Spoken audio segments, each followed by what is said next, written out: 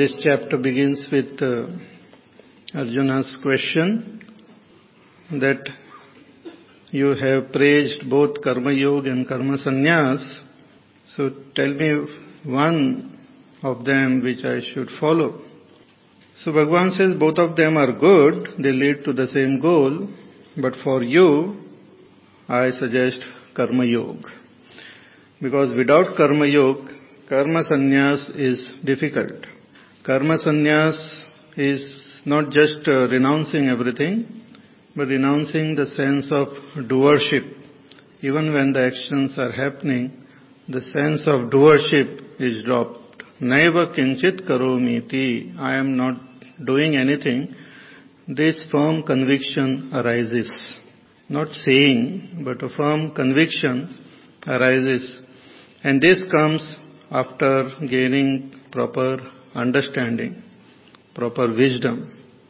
And this wisdom we can gain only when our mind is sufficiently purified by following the sadhana of Karma Yoga and some other spiritual practices. Our mind, when it becomes pure, then we will be able to comprehend what is said in Vedanta about our own self. Vedanta tells us who we are, but even the simple thing to comprehend takes a lot of time and energy, and it requires a lot of contemplation. So Bhagavan advised Arjuna that you follow the path of Karma Yoga. Then that will purify you, and you can then reach the state of Karma Sannyas, wherein you will come to know that you are not the doer, and then you can meditate on that Supreme Self and realize it and get established in it. Bhagavan also described the nature of all these realized masters who are free from all sorrows and all ups and downs and have attained that supreme state of happiness within their own self. Another thing which Bhagavan says which will help is vairagya from the sense pleasures. Because when we have that vairagya, our mind can be withdrawn from the world of objects. So Bhagavan talked about that vairagya by saying that all these pleasures are the very source of sorrow and pain. So one who can withstand the force of this kama and krodha while living in this world is really happy.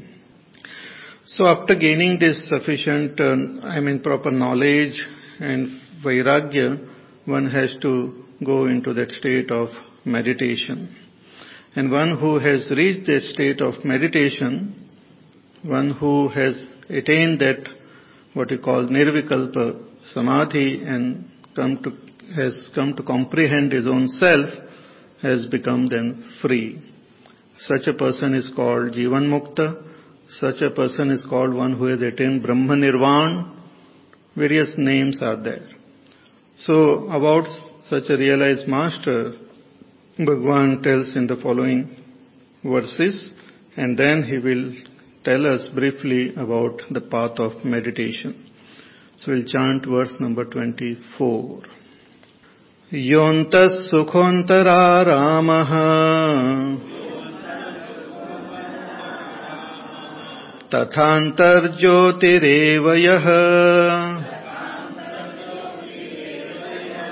sayogi brahma nirvanam brahma bhutodhigacchati yontas sukhontara ramaha tathantar jyotirevayah sayogi brahma nirvanam brahma bhutodhigacchati. Such a yogi who has followed the path of Karma Yoga, Jnana Marga, Karma Sannyas, has attained Vairagya, and one who has meditated on the self, Such a person gains that state of Brahma Nirvana. But what is that state? What is the experience or what is the state of such a person? Bhagavan says, Yo antas sukhaha. There are 2-3 pointers important mentioned here. One is, such seeker has become antas sukhaha. His sukha is antaha, in the Atma itself. He derives bliss and happiness in his own self alone. Antas sukhaha.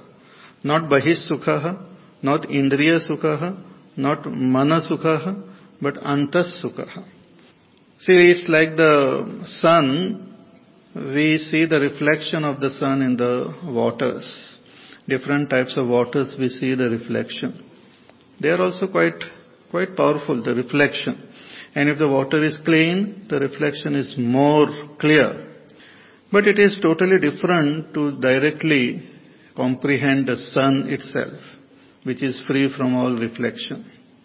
Similarly, all the sukha which we attain through the senses, through the mind, is like a reflected happiness of the self.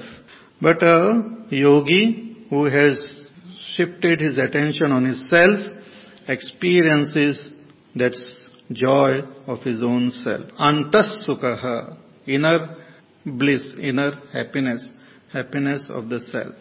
Therefore, he is also antararamaha. He is one who revels in his own self, who plays in his own self, or who revels in his own self. Atma Ramaha.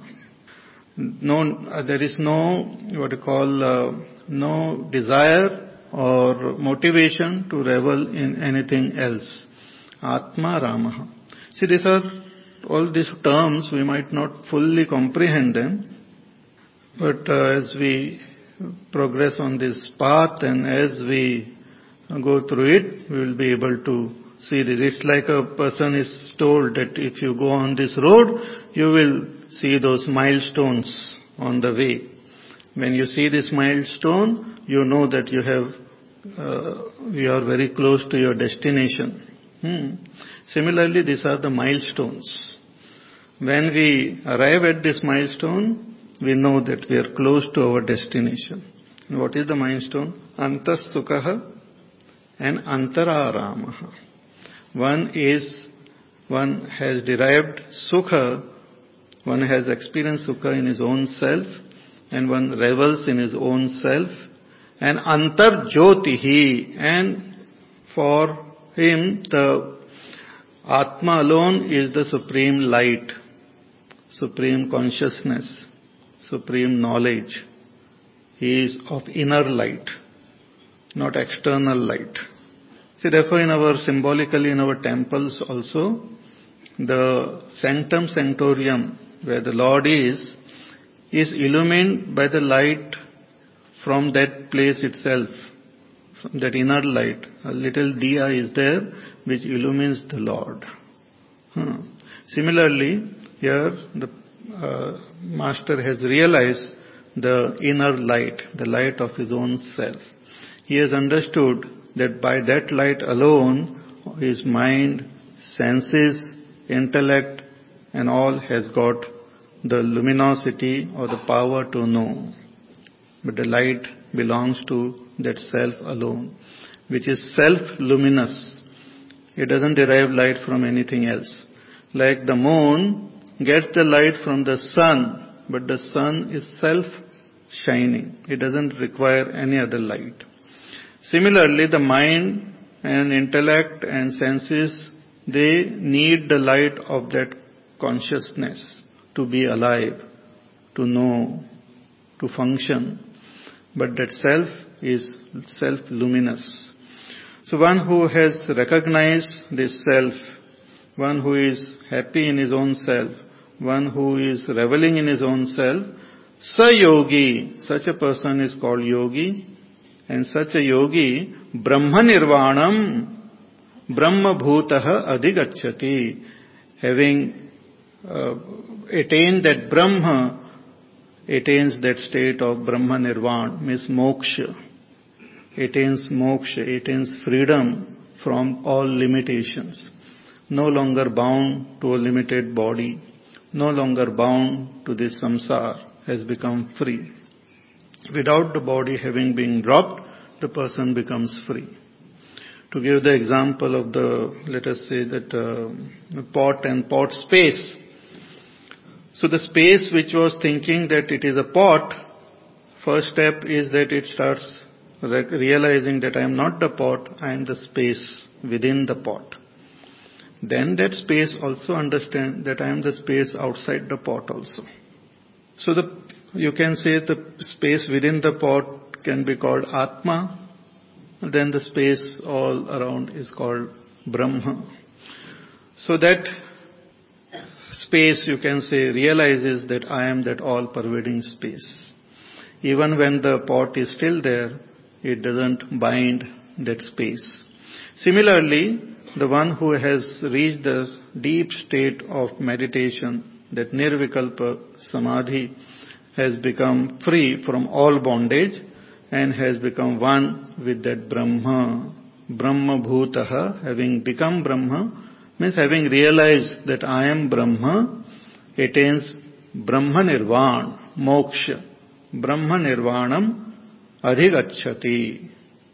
So this Brahma Nirvana one can attain only in the deep state of meditation. And even after attaining that Brahma Nirvana, one can, it is the body is still there, the world is still there. The Mahatma still looks at the world, but the whole vision has changed. He's called a realized master, a Jivan Mukta. Jivan Eva Mukta. Even while in this world, he is free from all bondage. About the same Jivan Mukta, two more verses are there, and then Bhagavan will tell us about meditation. So, verse number 25. Labhante Brahma Nirvanam Rishayakshena Kalmashaha Chinnadvaidhayatatmanaha Sarvabhutahite rataha Labhante Brahma Nirvanam Rishayakshena Kalmashaha Chinnadvaidhayatatmanaha.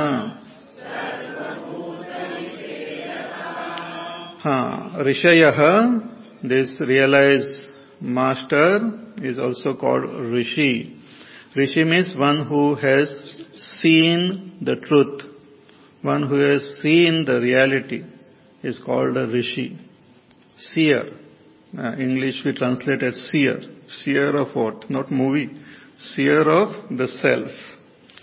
Seer of one's own supreme nature is called Rishi. So such a realized master who is a Rishi, Brahma Nirvanam labhante, attains that state of moksha, Brahma Nirvana, when after becoming totally free of all kalmasha, kshena kalmashaha. Kalmash means impurities. All impurities of the mind. All the negativities of the mind. And it is not that it is something which one has to keep on cleaning continuously. The basic impurity of the mind is ignorance. Ignorance means not knowing our own self and assuming ourselves to be something and someone else. That is the basic impurity. On that alone is all other impurities are made. So the basic impurity itself gets negated through the right knowledge and then through the supreme experience, aparoksha anubhuti. So kshena kalmasha. In the beginning we can purify the mind to a certain extent to karma yoga and other sadhana, but then finally it becomes more pure to knowledge and then supremely pure after gaining that state of self-realization. So, Kshina Kalmashaha, free from all kalmash, all impurities. Chinnadvaidha, and free from all samshay, all doubts. Free from all doubts. As long as the doubt is there, our knowledge is not complete. See, we have knowledge of so many things about, especially in the field of spirituality, but it is also accompanied by little doubt, little or more. Doubt is there. Means complete conviction is not there. I am Brahma, this much knowledge by now we must have gained. But there is no conviction. First of all, the exact understanding of I and that Brahma, I as Brahma is not clear. And even if it is clear, some doubt as how can I be Brahma? What about this? What about that? And if I Brahma, I become Brahma, who will take care of my family? And so many little things are there, and I have become old now. If I become Brahma, what will happen? And before I become Brahma, let me write my will. So such silly little things might be there in the mind, but as we progress, maybe some more esoteric doubts can be there. More. Actually, from the question also you come to know the level of the questioner. Like here we find that Arjuna's question also become more and more sublime as we progress in this Bhagavad Gita. Even the Upanishad, the questions of the questioners are very sublime. They are not just ordinary questions.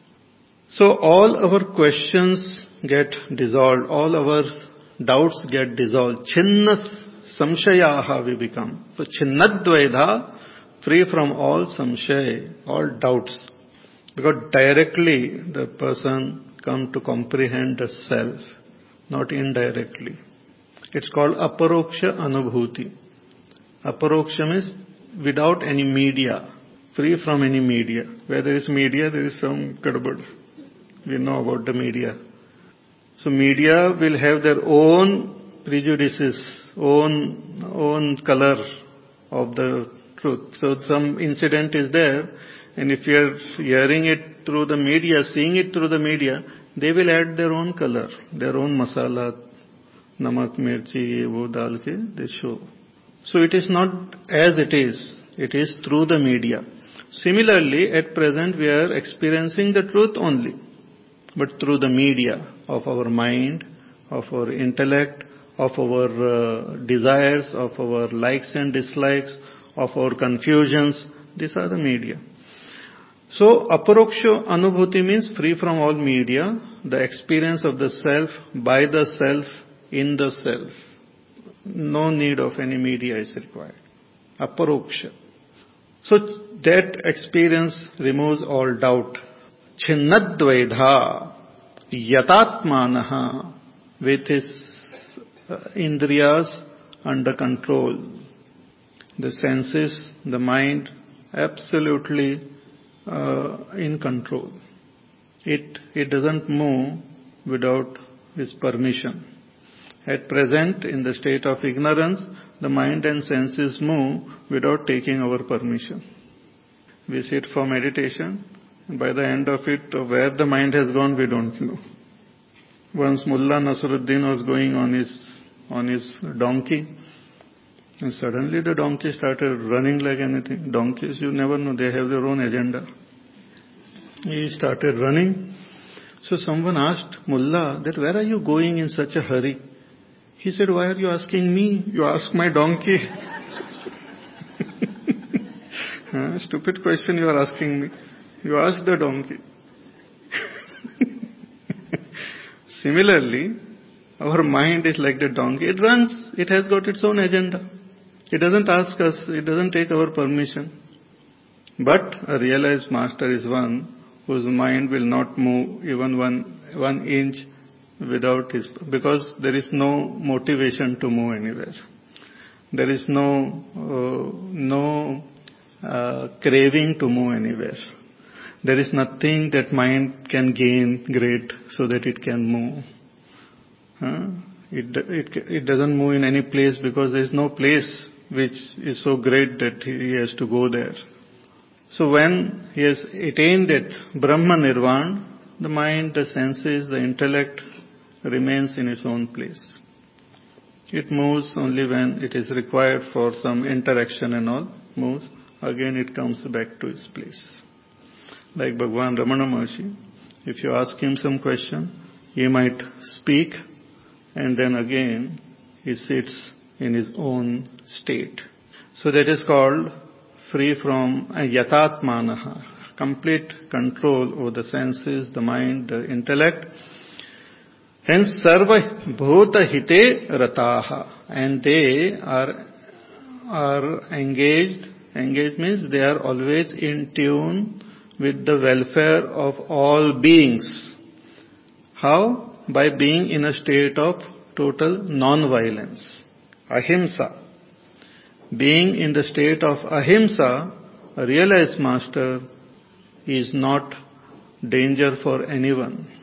It's like the water for the fish. The water is not danger for the fish. Different type of fish live in water. Some fish are very dangerous also, some are nice sweet little fish. All of them are staying in water. They are neither afraid of water, nor the water is afraid of them. They live in total harmony.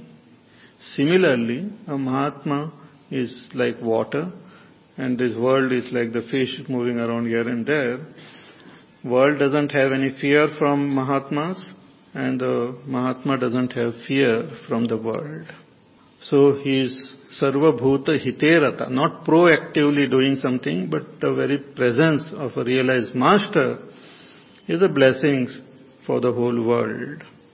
So that is the great grand state or great grand state of realization or enlightenment which we have to attain, which is shown here to all of us. Further, Bhagavan says, Kama Krodha Viyuktanam Yatinam Yata Chetasam Abhito Brahma Nirvanam Vartate Viditatmanam Kama Krodha Viyuktanam Yatinam Yata Chetasam Abhito Brahma Nirvanam Vartate Viditatmanam. Again, the state of realization is pointed out that this yati, this realized master, is Kama Krodha Viyuktanam, who is free from Kama and Krodha. Free from Kama Krodha. Yata Chetasam, whose Antakarana is under his control. Viditatmanam, who has realized or who has gained the knowledge of his own self, such a yati, Brahma Nirvanam Vartate, for him there is this Brahma Nirvana, moksha, where Abhitaha, at all times, while the body is there, and even when the body falls off, they are in a state of moksha only. Kama Krodha Viyuktanam. They have become free of Kama and Krodha. See, ignorance is the basic impurity. That ignorance alone create the other dosha like Kama and Krodha. And the desire for happiness, desire for seeking pleasure, desire to repeat this pleasure again and again, going out through our mind, through our senses to seek pleasure, is that Kama. And when that pleasure is not attained, when there are obstacles, when some problems are there, then we get irritated, and that is our Krodha. So this is the favorite pastime of an ignorant person seeking pleasure constantly and getting annoyed when that pleasure is not gained. And when that pleasure is gained, greed comes, I want more. Because that pleasure, however great, doesn't satisfy us. Always it leaves another desire to have more. That is a very strange thing about these pleasures, that it doesn't, don't feel completely what you call fulfilled, but again another desire comes. In Mahabharata elsewhere, I give an example that it is like fire. The more you put fuel in that fire, the more it burns. It doesn't get satiated by the fuel. It feels that, oh, fire is there, let me just put some fuel and then it will become all right. No, it wants more, it demands more, it demands more. Even if the woods of the whole world is put in fire, the fire will still demand more. That is a great, strange thing about fire. So our desires are like this fire. And fulfilling the desire is like putting fuel. The more it wants, more it wants. It never, because it is seeking infinity. So it can never be satisfied with the finite. And infinity is gained only by attaining that self, not by any other thing of this world. So even if one gains Swarga Prapti and special pleasures of that Swarga, still that mind will not be satisfied. Even the Devatas and all, they are not satisfied. According to the stories which we read in Puranas and all, even the Devatas, even Indra Bhagwan, who is the king of all the Devatas, who has got all the pleasures in his hand, but he is also not satisfied.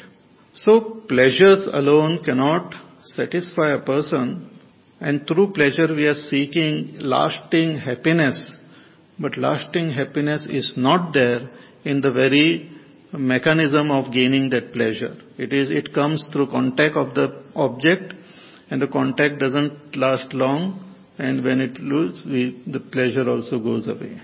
So Kama and Krodha are associated. Therefore in third chapter we saw both Bhagavan says is the cause of our Papa. So Kama, when it is not fulfilled, when it is obstructed, then that energy gets converted into Krodha. It's like the water which is flowing in the river. If you put a dam, the same water develops great Krodha. It wants to destroy that dam. If no opening is left in the dam, then the dam has got it because it is a flow. You cannot stop the flow like that. So Kama is a flow, and whenever it is obstructed, it converts into Krodha. But when it is fulfilled, it gets converted into Lobha. I want more. And even when it is fulfilled, we compare with others. I have told this before also. And then we feel proud if we have more than others, and we feel jealous if we get less than others. So comparison gives rise to pride and jealousy.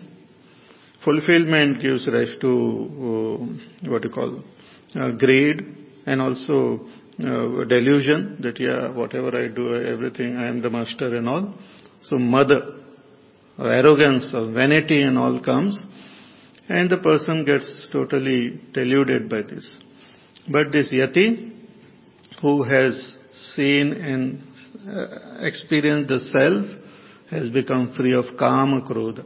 Kama Krodha Viyuktana has become free. They have dropped. No struggle to drop them. They have dropped. This Kama and Krodha cannot be dropped with effort only. You put forth effort, again they will come. So they can be eliminated only by right understanding. So unnecessary struggling with this Kama and Krodha is not proper. Many times we try to torture ourselves by preventing ourselves from experiencing the pleasures of this world, suppressing our desires and and going for some anger management and all. Those anger management and suppressing desires are temporary upaya. Then you will get angry with that anger manager only. It can be eliminated only through right wisdom. So kama krodha viyuktanam yatinam. This yatis, this one who has gained the proper knowledge and freedom from all attachment. Yata chetasam, who has total control over his senses and the mind. And the main thing is viditatmanam, who has recognized the self, who has seen the self. See, just as we see this book, just as we see with our eyes, similarly we see and understand things with our mind. So these are medium with which we recognize and see things. But to recognize the self, all these mediums are not required. But these mediums keep on disturbing us. So through right knowledge and all these mediums become free from all disturbance. And in that state of total silence of all this disturbing medium, one comes to recognize oneself by oneself. It's like that water, when it is flowing, we can't see our face clearly. But when the water becomes absolutely still, we can see our face. And once we see our face, we become convinced that I have a face. Then even when I don't look at the water, I have the realization that I have a face. Similarly, in that stillness of the mind, which has come as a result of knowledge, one comes to recognize oneself. And once one has recognized oneself, is free. Viditatmanam, such a self-realized master, has attained Brahma Nirvana, moksha, identification or oneness with Brahma. Abhitaha, for him that moksha is now while the body is there and even when the body falls off. It's called Jivan Mukti and Videha Mukti. Both, is free while the body is alive, and when the body falls off also is free only. It doesn't matter. So this is the grand state, grand vision which is shown here, which the final state or the final step to attain this is Dhyana Yoga. Dhyana Yoga is considered as the Antaranga Sadhana, inner what you call sadhana. We have various sadhanas, many of them are outer, and then we reach the knowledge, Shravan, Manan, Shravan, listening, Manan, reflecting, contemplating, and then we come to Dhyana Yoga, Nididhyasana, which is the innermost. If we are doing or if we are following the path of meditation before only, we might be meditating on something else, or we might be just concentrating on something. Concentration alone is not meditation. It is concentration. Like we keep on looking, staring at someone, it's called concentration. Or it can be called staring also. But if we, instead of staring at other person, we stare at ourselves, whether we stare at our breathing, or we create some picture in our mind and keep on staring at it or keep on looking at it, that's called concentration. Concentration is helpful. Concentration itself is not meditation. We also do japa, constantly chant some name, Ram, Ram, or Om Namah Shivaya, Om Namah Shivaya. That also is concentration. That itself is not meditation. It's called japa. So it helps to concentrate our mind on one point. Concentrate the thoughts on one point. But concentrating the thought at one point doesn't give knowledge. It just makes the mind more peaceful, more quiet. Knowledge is a different game altogether. So, knowledge is gained by the Shravan and Manan. Listening to the scriptures, listening from someone about myself, who am I, and then contemplating and understanding my own nature in such a way that all my false concept and false notions, they drop off. If after understanding, if the false notion is still there, that my understanding is not complete. False notion drops off. Like I had given example yesterday of that manhole. I am walking and then suddenly I notice that manhole and I understand there is a manhole and I continue walking, I will fall into it. This understanding when happens, I just stop in my track or I change my direction. Similarly, when I understand that I am not this body, I am not the mind, then when understanding happens, that notion drops. It is not something which we have to put for the effort to throw away and everyday chant that I am not the body or something. Chanting regularly will not help. It will be just repetition of one mantra. I am not the body, I am not the body. One may go mad also by saying this regularly. Because it's just a repetition of some particular thought which we might not have understood. So what is not understood, repeating it there is no guarantee that we will understand it. Like E is equal to mc square. Albert Einstein understood it. He told, so every day you chant E is equal to mc square, E is equal to mc square, E is equal to mc square. You chant it 10,000 times or million times, understanding of that will not happen, guaranteed. But mind will become focused. That is also guaranteed. Every time you chant E is equal, you will feel great bliss. E is equal to mc square. You will feel nice and soft and everything. That is there. Because concentration makes the mind calm, peaceful, and one experiences great joy and great peace. But knowledge doesn't take place. Knowledge takes place through Shravan and Chintanam. We have to contemplate rational thinking based on the scriptural guidance. Because intellect understands logic. It doesn't understand repetition. Repetition is understood by the mind. Roz karna chahiye, very good. But intellect understands logic.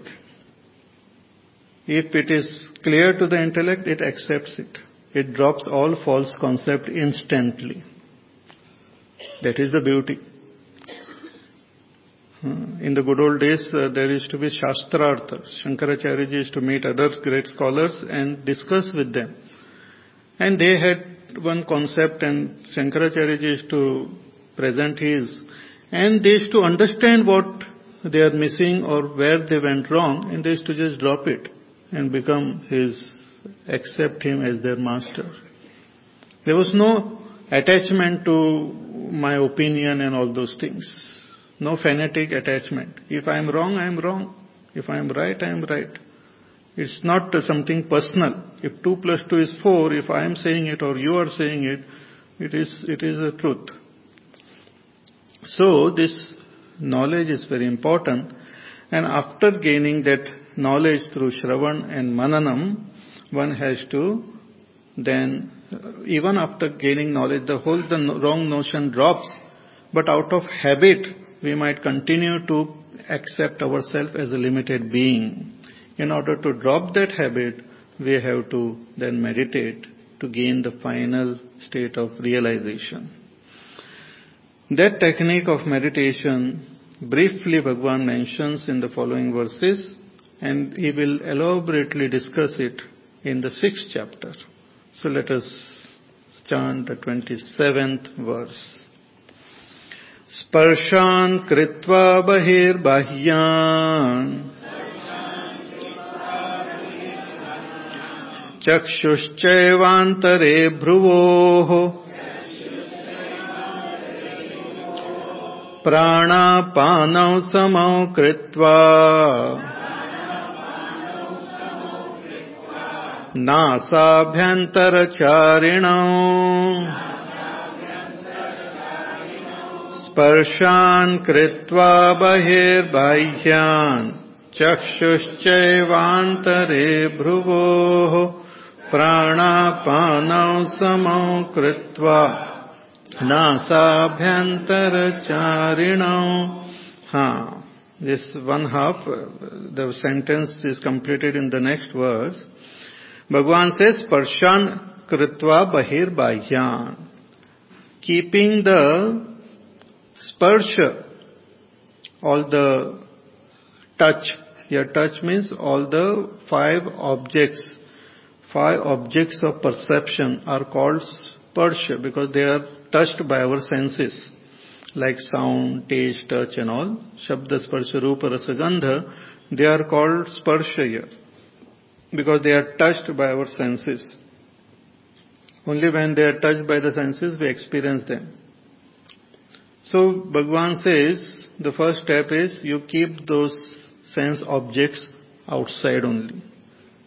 Sparshan kritva bahihi bahyan. The outer sense object, keep them out. First we'll see the literal meaning. Then he says, Chakshuhu cha eva antare bhruvoho. And your eyes, focus them on your, in between your eyebrows.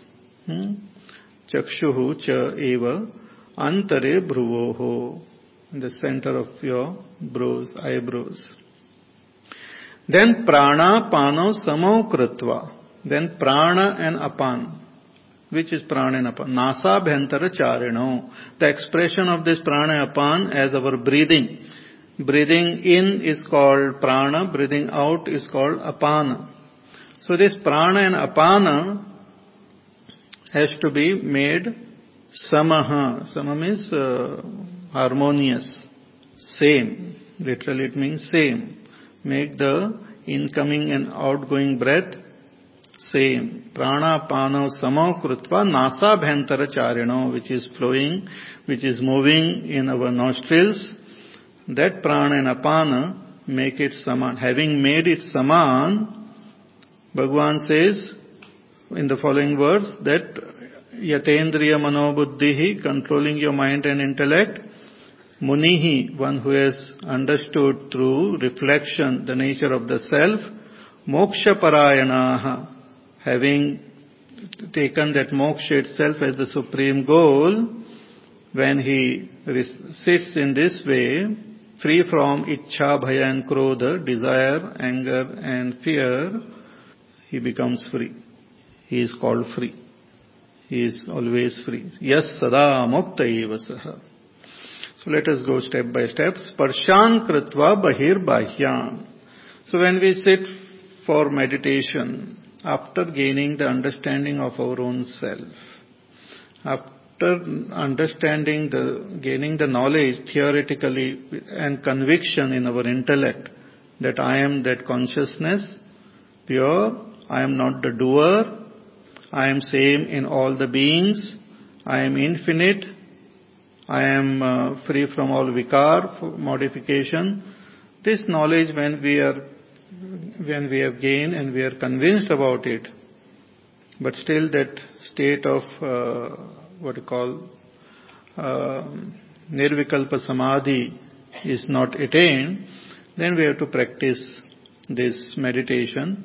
So Bhagavan says, after you sit, that details about sitting and how and all those things will be taken up in the next chapter, says that after sitting for meditation, one should keep the objects of the world outside. Keep the world outside. When we sit for meditation, it is like an inner journey we have to take to the subject. World is an object. World is seen and I am the seer. So it is not the journey toward the seen, but it is journey toward the seer. So when we sit for meditation, Bhagavan says, keep the outer objects outside. Outer objects are anyway outside. What does it mean? It means that don't contemplate on them. Don't think about them. When we hear some sound, don't think of that sound.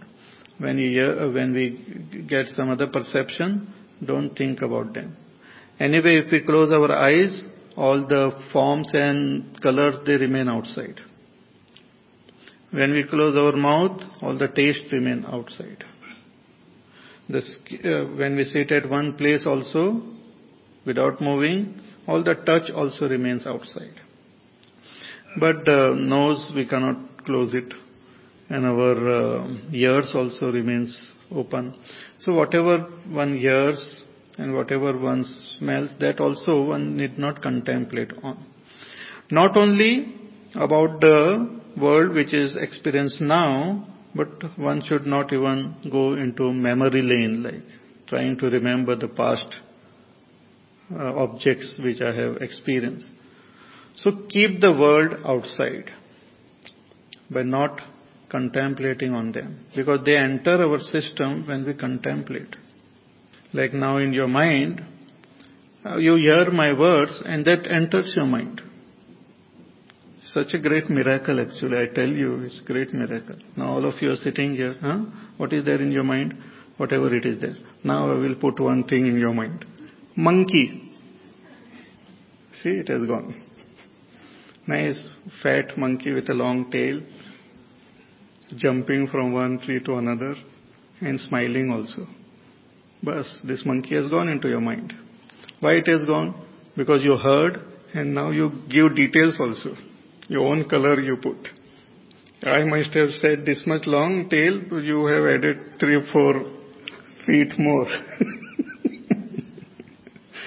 That is your what you call, your freedom to add whatever. So it enters, and when that monkey enters, it starts jumping around. You can't stop it because you have made it, you created it. You have created, it's like that cartoon and all, no? They created that cartoon, and then those cartoon figures jump here and there. So outer world enters our mind, we add some masala to it, and that it keeps on jumping, dancing. People come into our mind, they become alive, they start moving around in our mind, giving advice, doing all sorts of things. Bhagavan says, outer objects, outside people, outside place, outside situation, outside all that experiences which you had, keep them outside only. They are not required for meditation. So let them remain outside. Very beautiful term. So sparshan kritva bahir bahyan. Keep the sparsha outside. Having done that, lot of our agitation of the mind gets controlled. See, therefore this state is difficult in the beginning, but if we have followed the previous sadhana, then it becomes easy. Then chakshuhu cha eva antare bhruvoho. Our eyes actually are very sensitive. And eyes, they are what you call, they follow the mind, follow the thoughts very, very this. If I have a thought of some color, of some form and all, the eyes will, even the physical eyes will turn to see it like as though. And they see it very clearly when you are dreaming, the eyes keep on moving here and there. It's called rapid eye movement. When we are dreaming, now dreaming means we are creating a dream world, but this eyes, physical eye also keep moving because they keep seeing that the picture and they're coming, all those. So these eyes play a very important role. They move according to our thoughts. Therefore one who is restless, his eyes move a lot. One who is calm and peaceful, the eyes also becomes very calm, peaceful. If you look at the Mahatma's eyes like Bhagwan, Ramana Maharshi's and all, they're absolutely still and deep like. You can go into the eyes and you are in another Brahmanda altogether. So while meditating, if we keep the eyes steady, then the mind also becomes steady. It is easier to keep the eyes steady. And Bhagwan's, depending, see, when we are what you call little sad and all, our eyes goes down. When doing chinta and all, we do like this chinta. नीचे जमीन पे देख, चिंता ऐसे करते नहीं कभी. What are you doing? मैं चिंता कर रहा हूँ. ऐसी चिंता नहीं, ऐसे तो महात्मा लोग ऊपर देखते हैं. If you see the photograph of Ram Tirtha, he is looking up, he is thinking. But other people, they are doing chinta like this. Even pravachan mein actually sometimes people ऐसे बैठ जाते हैं. That means very, what you call, bore हो गए हैं. अब कब खत्म हो जाएगा pravachan? It's called sign of boredom.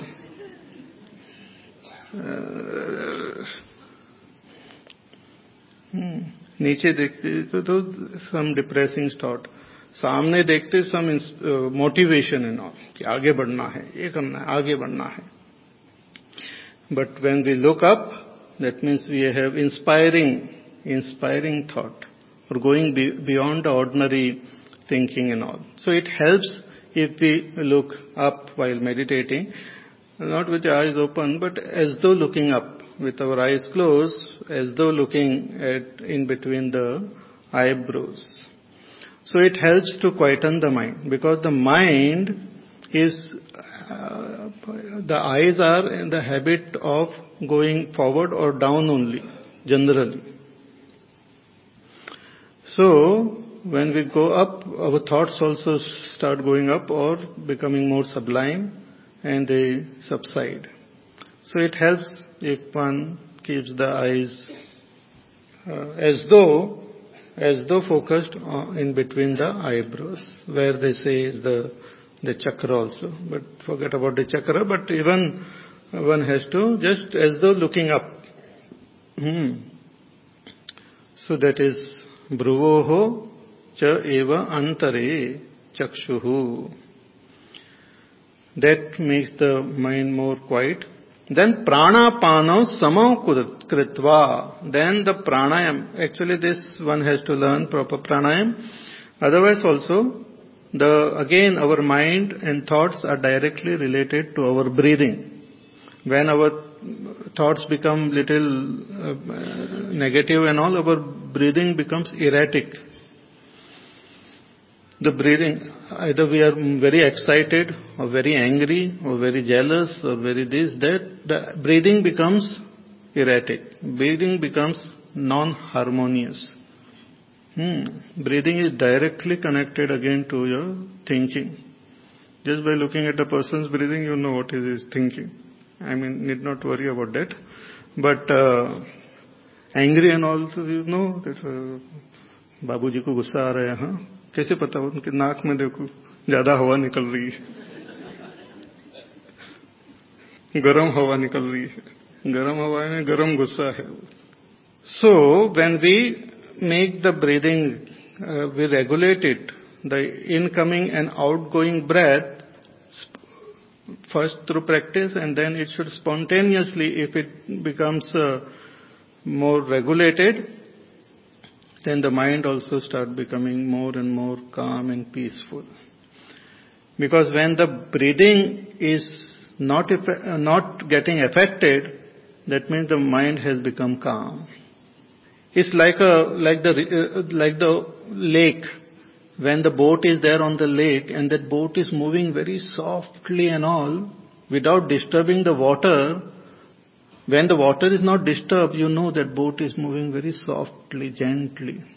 But when it wants to move in a particular direction, and like even some swimmers and all, when they practice swimming and all, you should never swim with them. They will kick you and they will scratch you all over, because they are out to this. But when a person becomes expert, he so smoothly will that even the waters don't move so much. So similarly, our thoughts, when they are calm and peaceful, our breathing becomes absolutely rhythmic. Or on the other hand, when the breathing becomes rhythmic, the mind starts becoming calm and peaceful. So prana pano samau krutva, having made our breathing rhythmic, they should have a particular rhythm. It's like the beating of what you call tabla and all. It has a particular rhythm. Similarly, the breathing should have a particular rhythm. So nasa bhantara charinam. So having done this, the next step Bhagavan says in the next verse, yatendriyamano buddhihi munir moksha parayanaha vigatecha bhaya krodhaha yas sada mukta eva saha. यतेन्द्रियमनो बुद्धिः मुनेर्मोक्षपरायणः विगतेच्छावयक्रोधः यः सदा मुक्त एव यतेन्द्रियमनो बुद्धिः.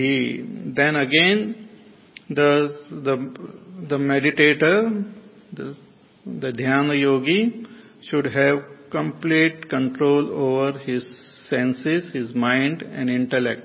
Yatendriyaha. Indriya should not disturb. Since we have kept the sense objects outside, the indriyas are given chutti, like you don't have to do anything. You just, because Atma is not something which we have to see with our eyes, or hear with our ears, or touch with our skin. So it is not the object of our senses. Senses, they only contact the world outside, but to contact the Atma, senses are not required. But they are not used to keeping silent. Like some people, they are workaholic. You can't make them sit at one place. Not that they want to achieve something, not that they are interested, but aadat ho jati hai. They just can't. Or even if you make them sit at one place, they will keep on shaking their hand like, kuch to karenge. Sometimes people come, jabardasti, they bring them for pravachan, they are restless there. Kuch to wahan par ekdam kuch karenge. Kuch nahi to wo mobile baja denge. Now I feel very happy. Like that. Restless. So, it is necessary to keep the senses free. Give them chutti. Unko casual leave de do. During meditation you tell there is nothing to see, hear, taste, touch. So you don't have any role to play. And the mind is just an extension of the senses. So mind also doesn't have any role to play. So mind also is given chutti. Intellect has understood the nature of the self. Intellect is convinced. Intellect has no more questions. Intellect has no more doubt. So intellect has also become silent. Intellect is a questioner. Mind is a feeler. I want to feel that. I want to feel this. Senses want to perceive. They want all sensation. So all of them are given chutti. It says, chupchap betho. Yatendriya mano buddhihi. Mana buddhi. See, while doing, in concentration, mind is not given chutti. While chanting and all, mind is not given chutti. Japa also, there is no chutti for them. But in meditation, they are given holiday. So if we are meditating, we are saying that we are meditating and still all these senses and mind and are all engaged in some activity, then that is not meditation. They are given chutti only. So yatendriya mano buddhihi munihi. Muni means mananashilvan. A contemplative sage is the meditator here. Contemplation. Through contemplation, he has come to understand the nature of his own self. He has come to know what is that I am not the doer, I am the pure consciousness, Satchid Ananda Swarupaha. And being myself, I will be free of all the bondage. Because the bondage is not there for me, but I assume myself to be bound. I assume myself to be limited. So I by nature is not bound. So having understood all this, one sit for meditation, moksha parayanaha, with single pointed agenda of gaining moksha. This is another important factor. Meditation is not meant to check your BP or to help in digestion or to get good night's sleep. It is not something like it is not a therapeutic this. It is meant for moksha. Means moksha is the single pointed agenda. Then that is the final state of meditation we will be arriving. Otherwise, it is just a practice which we are doing, which is not meditation. As I said, it is just some concentration or something else. Meditation is a final gateway to moksha. as I had mentioned before also, it's like death. You cannot say that every day I practice death, पहले भी बहुत बार death मैंने practice की. But how come you are alive? So meditation, you cannot say I am practicing meditation. So are you a realized person? If you are not realized, then God knows what you are practicing. Meditation is the final gateway to the state of moksha. Before that we can say I was it's not practice of meditation, it's just hope that I will go into a state of meditation. It's like a person trying to sleep. A person who is asleep is different, and one who is trying to sleep is awake only.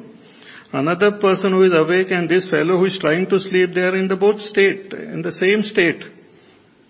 Only difference is this fellow is rolling on the ground and the other fellow is watching the football match. That is the only difference. Otherwise both are in the waking state only. Going into the state of meditation is different. So that happens when we have single pointed agenda. Moksha parayana. I want moksha. I want freedom from all bondage. I want to dissolve this limited identity once and for all. It's like death. In some text like Ashtavakra Gita and all, the teacher says that people are afraid of meditation because it is like the final death of the ego. See, even ordinary death, the ego doesn't die, is born again. But this is total annihilation of the ego. Like in computer, we delete, no? Sometimes we delete, but this go and stay in our, dustbin, no? Recycle bin. It is there. Sometimes we say, अरे गलती से मैंने delete किया, कितना अच्छा था. So you can retrieve it. But deleting permanently. So this ego is deleted permanently. Just imagine that this identity which you have now, it will just dissolve. Like the rainbow which dissolves. Like the clouds which just dissolves. No longer that cloud which you had seen and you liked it is there. It has just gone. Like that ahankar, that limited identity which I had, it just dissolves completely. So if one is ready for this and one has got this as the agenda, then only that person is said to be meditating. Moksha parayana. See, each and every word is important. Bhagavan says moksha parayana. Parayana means the ultimate destination I want. Ultimate goal which I am seeking is moksha. Nothing more, nothing less. Such a person, vigatechha bhaya krodha, free from ichha, bhaya and krodha. All these three has gone because of his deep understanding of the truth.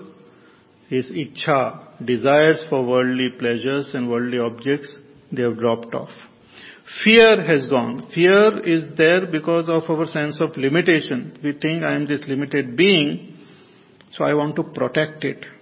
But when I come to know, even intellectually, that I am that pure consciousness, unborn, deathless, eternal, I become free of all fear. When I come to know that there is no other person or other object to frighten me, to limit me. Fear is always there from someone else, other. But there is no other to frighten me. There is no other to limit me. There is no other to destroy me. Person becomes free of all fear, free from all krodha also, because when ichha is not there, kama is not there, krodha has also disappeared. So vigata ichha bhaya krodha, such a person, when he attains this state, such a person, Bhagavan says, yas sada mukta eva saha, he considered him as mukta only then. You don't have to then, he has reached the state of nirvikalpa samadhi and he is free. Because no dvaita is there, no experience of duality. This ego has dropped and he has reached the state of aparoksha anubhuti. Yas sada, he who is in this state, Bhagavan says, mukta eva saha, he is free. is consider him as free. Yes sada mukta eva saha. So this is the path of meditation, the final exit door. So through this path, what does he experience, or what does he know through this? What is the nature of the self he realizes? Bhagavan mentions this in the last verse now. He says, Bhoktaram yajna tapasam sarvaloka maheshwaram sahridam sarvabhutanam Nyatva mam kshantim richati Bhoktaram yajna tapasam sarvaloka maheshwaram suhridam sarva Nyatvatmam shantim richati. In that state of meditation, Bhagavan says, Nyatva mam, having known, having realized me, Shantim Richati, he attained that supreme state of peace. From where you came. Here he was meditating on the self, and he has recognized and realized the self, and Bhagavan says he has realized me. So I and Bhagavan is same. See, it's like that again the example of the ocean and the wave. The wave is meditating. The wave is a dhyana yogi. The wave has understood that I am not this form, but I am that water, pure water. I am not undergoing any modification, any change. The outer form undergoes modification and change. The outer form is born and it dies. But I, the water, is neither born nor do I die. So let us imagine a wave is meditating and it realizes that, oh, I am that water. And when it realizes that I am water, it also realizes that I am there in all the waves. In fact, I am the ocean. I am the ocean and I am all the waves. So when we talk about the ocean, it is Ishvara. And when we talk about one wave, it is Jiva. So the Jiva has understood that he is one with that Ishvara. So here, when Bhagavan says you will understand me, Bhagavan is talking as Ishvara. So this, who is Ishvara? Ishvara is Bhoktaram Yajna Tapasam. He is the cosmic enjoyer. The Jiva is the individual enjoyer of Sukha and Dukkha. But the Ishvara is the cosmic enjoyer. Bhoktaram Yajna Tapasa. He is the ultimate enjoyer of all Yajna, all Tapas, all Sadhana. And Sarvaloka Maheshwaram, and the Lord and Master of the entire world, entire creation. Suhradam Sarvabhutanam, and a dear friend of all beings. This is the Ishvara, God. The nature of God and nature of mine, my nature is one and the same. But with respect to the outer form, my nature is different, God is different. God is the creator and the master of this world, and I am the created and the sevak of God. But as the essential truth, we are one. So here Bhagavan is talking about his nature as Ishvara. So Bhoktaram, the ultimate enjoyer of all the experiences of this world, goes to the Ishvara only. He is the master of Yajna Tapas and Sarvaloka Maheshwaram, Lord of the entire creation. From Ishvara alone, the world comes to existence, sustains, and again dissolves into him. Ocean is the master of all the waves. All the waves exist in ocean, are sustained by the ocean, and dissolves into ocean. One wave and ocean you cannot compare. One wave cannot say that I am the ocean. Wave can say my nature and the nature of ocean is one. So as form, the wave and ocean are different. As the essential nature, as water, they are one. So when we reach the state of meditation, we not only know my real nature, but we also know that I and Ishvara, the nature of Ishvara and me are one and the same. I become one with Ishvara. Shivoham, that is called Shivoham. Shiva and Aham becomes one. Shiva is no longer different. Shiva and I become one. So Bhoktaram Yajna Tapasam Sarva Loka Maheshwaram Suhradam Sarva Bhutanam. I am the friend of all beings. Suhrad means one who is friend without having any expectation in return. One who blesses everyone, gives everyone without any expectation of anything coming in return. Not with any ulterior motive. So Ishvara is our real friend. As a jiva, Ishvara is our real friend. He is there all the time, not only in this life, but all the lifetime. If we can make friendship with Ishvara, then we don't have to worry about life and death. Till we reach moksha, life and death, because everywhere Ishvara is there, everywhere our friend is there. If we make friendship with worldly people, they are not there with us all the time. इतना मेहनत करके friendship बना दिया, SMS वगैरह भेज के, friendship band लगा के, but then when we need it, they are not there. What happened to your friend? No, he has gone for a party. Leaving you alone? Yes. It's all intelligent people's party. Anyway, so Suradam Sarva Bhutana, friend of all. Nyatva Mam, having known that in the state of meditation, he knows the self, he knows me as one with him. Having known me, Bhagavan says, Shantim Richati, he attains supreme peace. Peace that passeth all understanding. Peace which is the very nature of the self. That peace is attained by this realized master. So this is the path of meditation. So again I will repeat. First step is Karma Yoga. Through Karma Yoga we gain what we call purity of our mind. Then we should follow the path of Jnana.